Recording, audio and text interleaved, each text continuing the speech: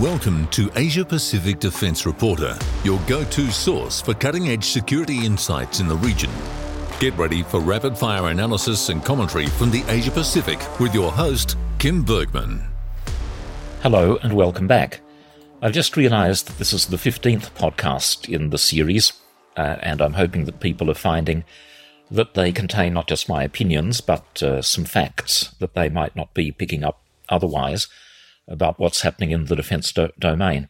Now, because I had quite a lot to say about submarines, and in particular nuclear-powered submarines, in the last edition, I wasn't going to bring the topic up again.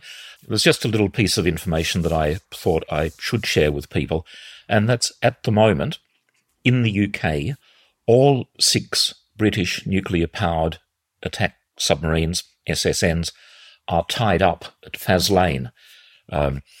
A lot of secrecy surrounds submarine operations for fairly obvious reasons.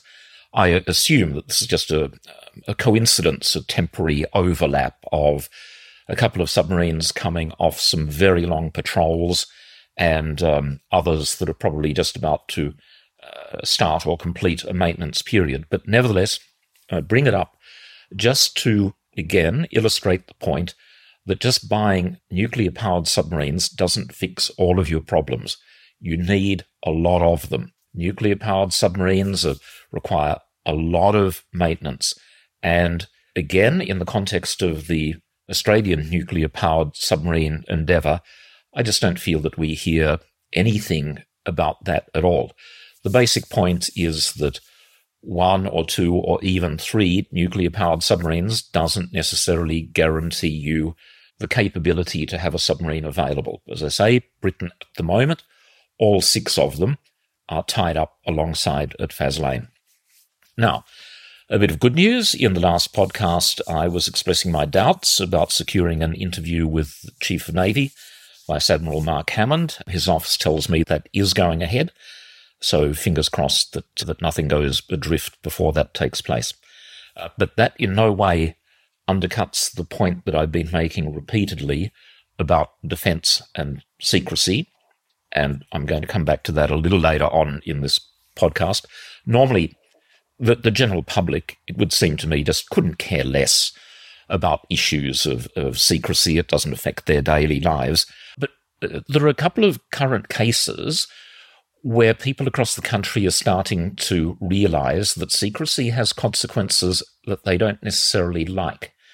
The first ongoing issue in the commercial domain is why the government has blocked additional flights for Qatar Airlines to Australia, which would add more competition and lower prices. The government is being very slippery, very disingenuous with this, and you can tell that it's starting to gain traction, that there are a whole lot of people who are now thinking, well, what are the reasons? It's not making sense. Surely we can get to the bottom of it. Now, another one, same, getting a little bit of traction.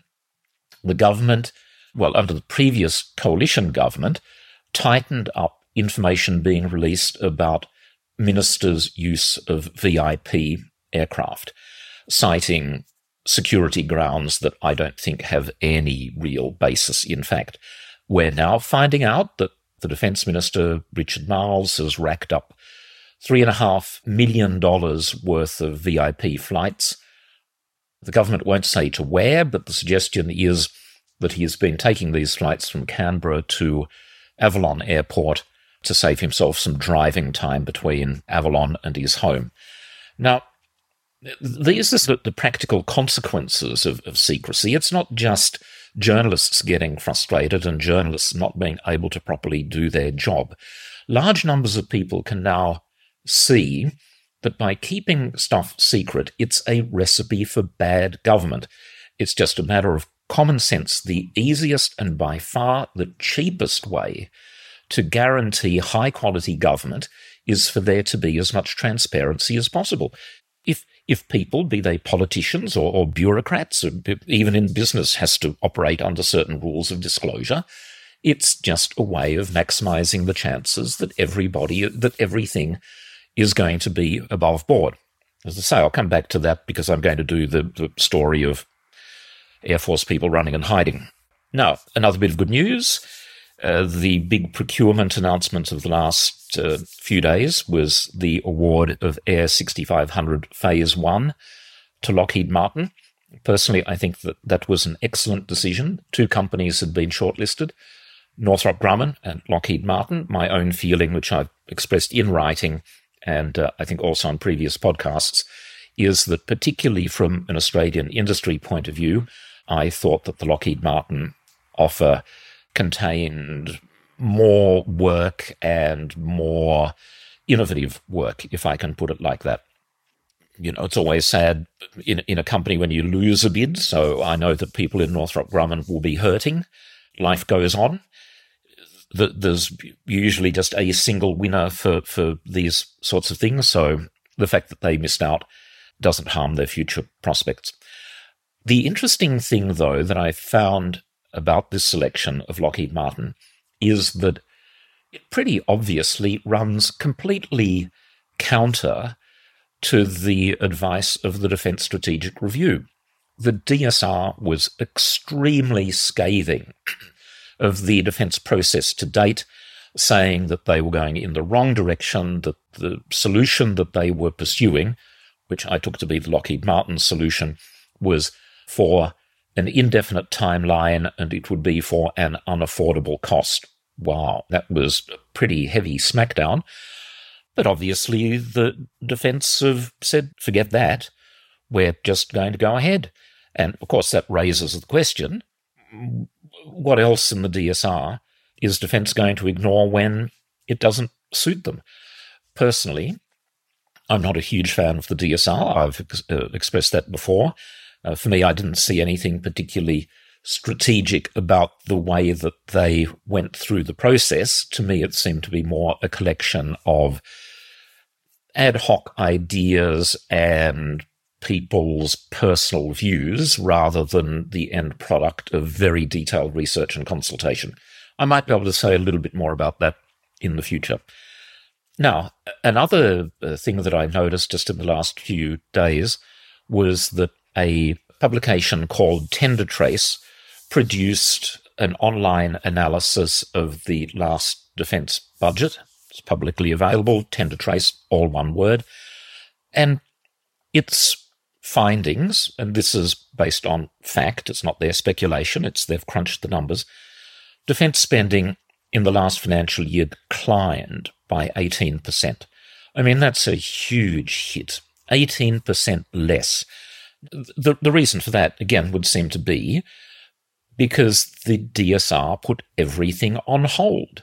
It wasn't meant to, well, that's what we're all told publicly, but the feedback, of course, that I and others got from industry was that stuff had ground to a halt.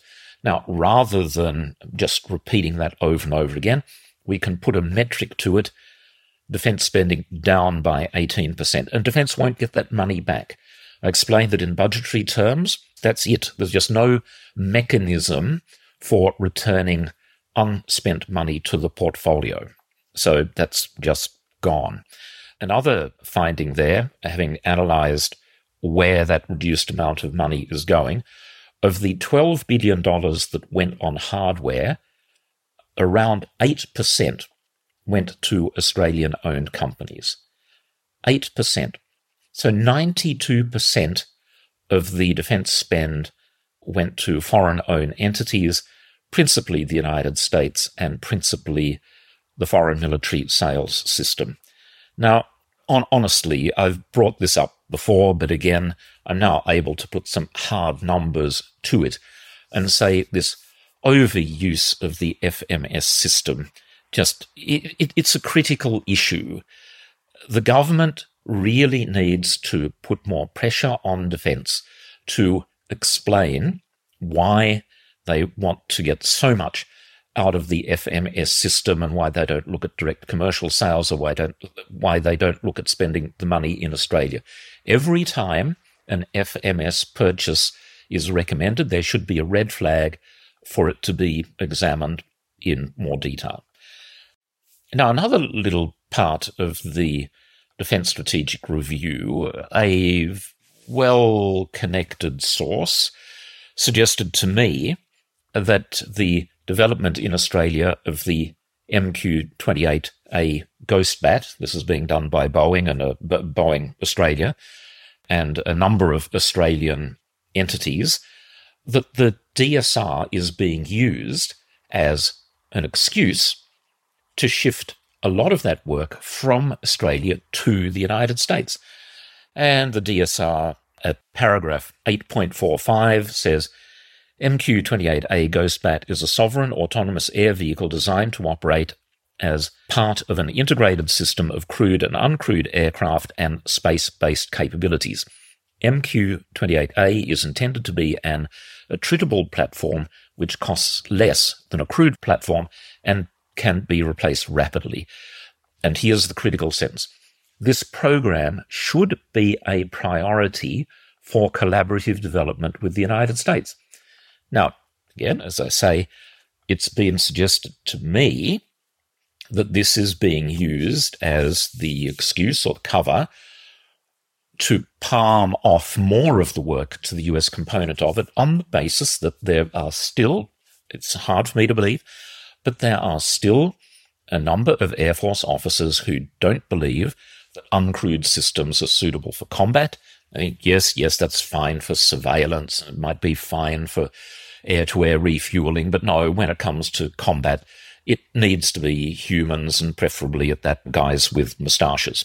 Now, at the moment, this is only a suggestion, but I'm keeping an eye on this one, and I'll be coming back to you in the not-too-distant future. Well, I'll come back, particularly if I can find out a little bit more of substance.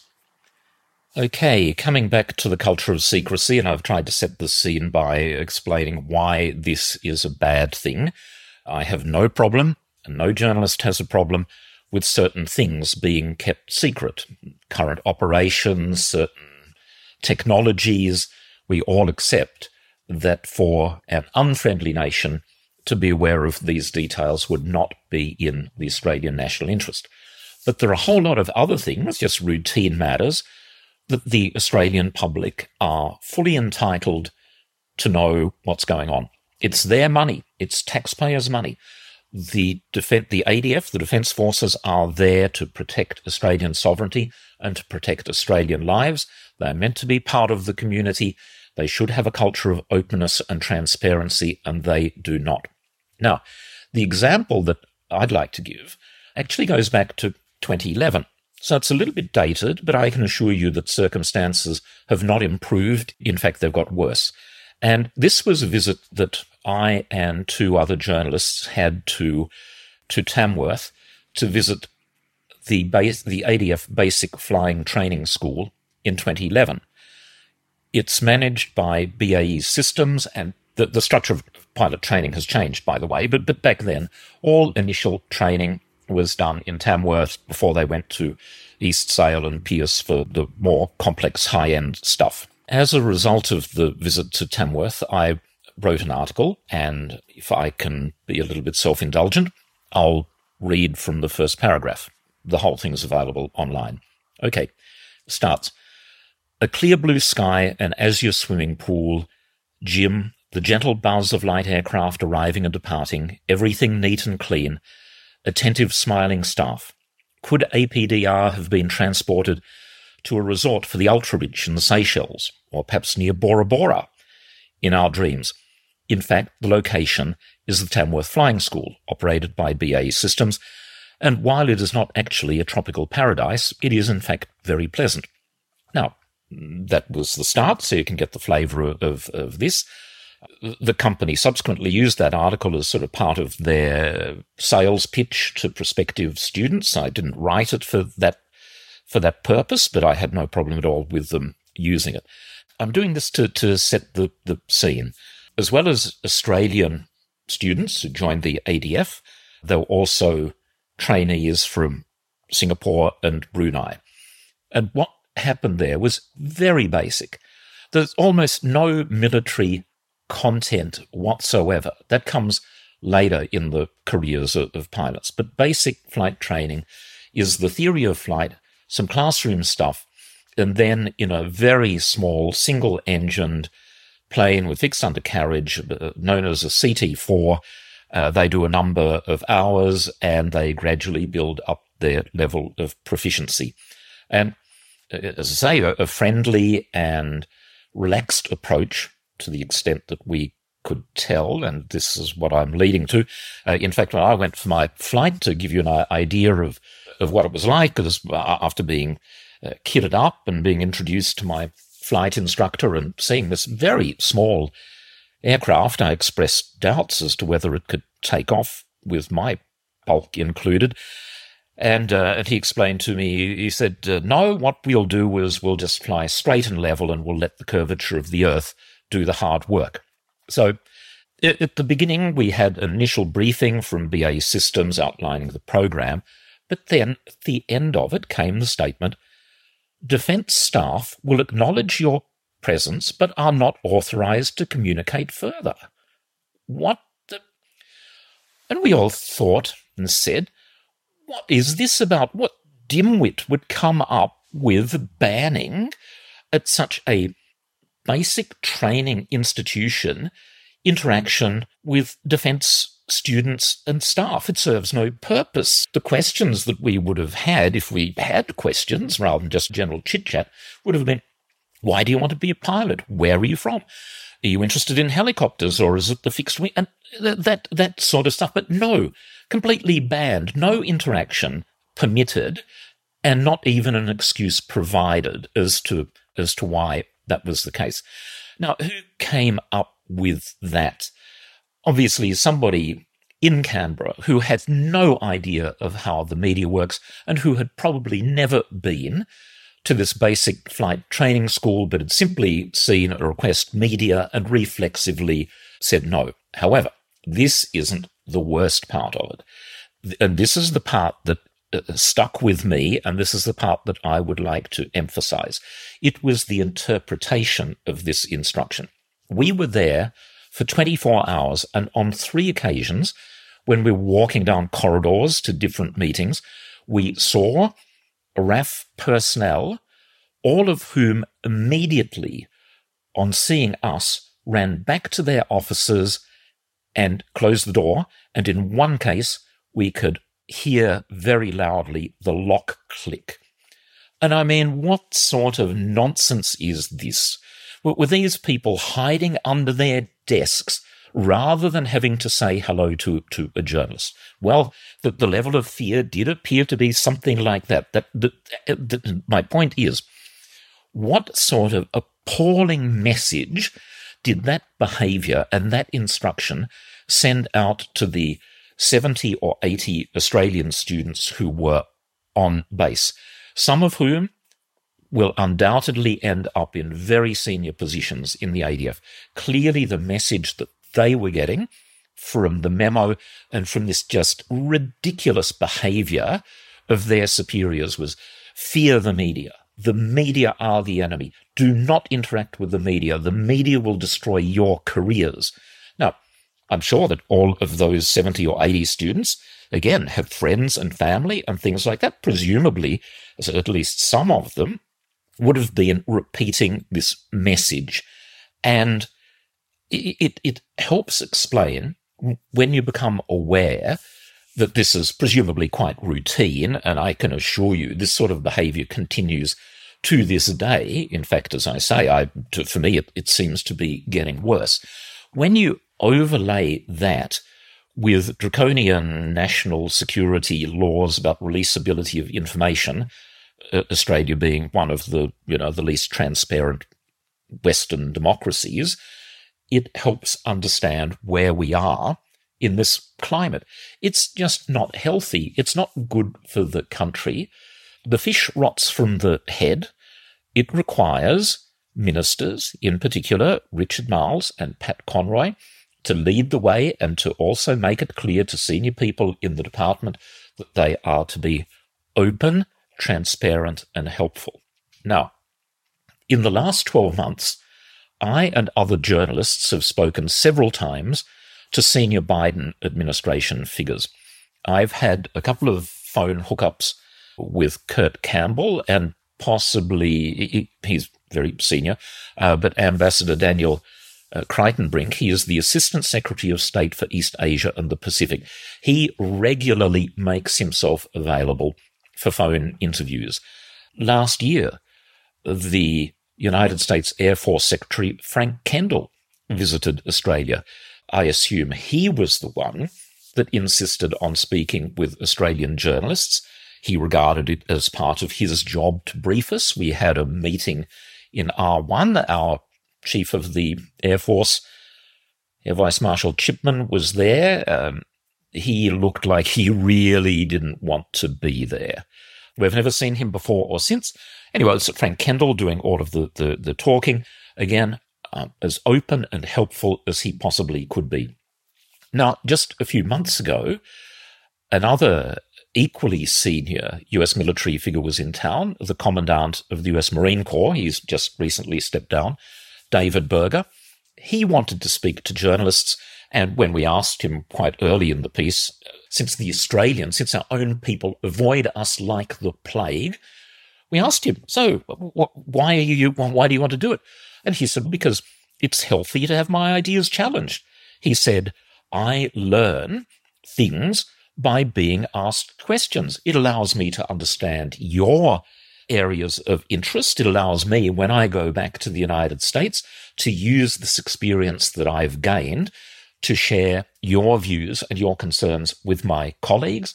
And by the way, he didn't quite say it this bluntly, but when you're a senior figure and on top of your brief, you should be able to answer questions from journalists. You shouldn't be running and hiding from them. And when I come back to the Americans, I mean, I've been critical of Australia buying far too much hardware from the United States and various other things, loss of sovereignty with Virginia-class second-hand submarines. But on the positive side of things, the US system is open and transparent. We gain a lot of our information about what's going on from US sources and not from Australian officials and politicians, as should be the case. I cannot emphasize just how lucid, intelligent, and helpful these senior American people are. It's not just part of their culture, it's part of their job. It's part of their job to explain to the outside world via the media what it is that they're doing, answer questions, provide information, try and make sure that we are as well informed as we possibly can be. That's the sort of openness and transparency that Australian officials should be striving for, and which is just sadly absent. Okay, that's it for today. Again, I've just slightly exceeding the time limit that I've set for myself. Next week, we might have a chat about helicopters, a topic that gets people angrier than just about anything else that I'm aware of. I've been collecting a bit more information about Taipan and Tiger, and rather than bringing it out in bits and pieces, I'll try and do it in one big concerted bundle. Thank you again for listening. See you next time. That's today's Asia Pacific Defence Reporter. For more in-depth articles, expert opinions and exclusive interviews, visit AsiaPacificDefenceReporter.com. Stay informed, stay ahead. This is your source for all things defence. Until next time.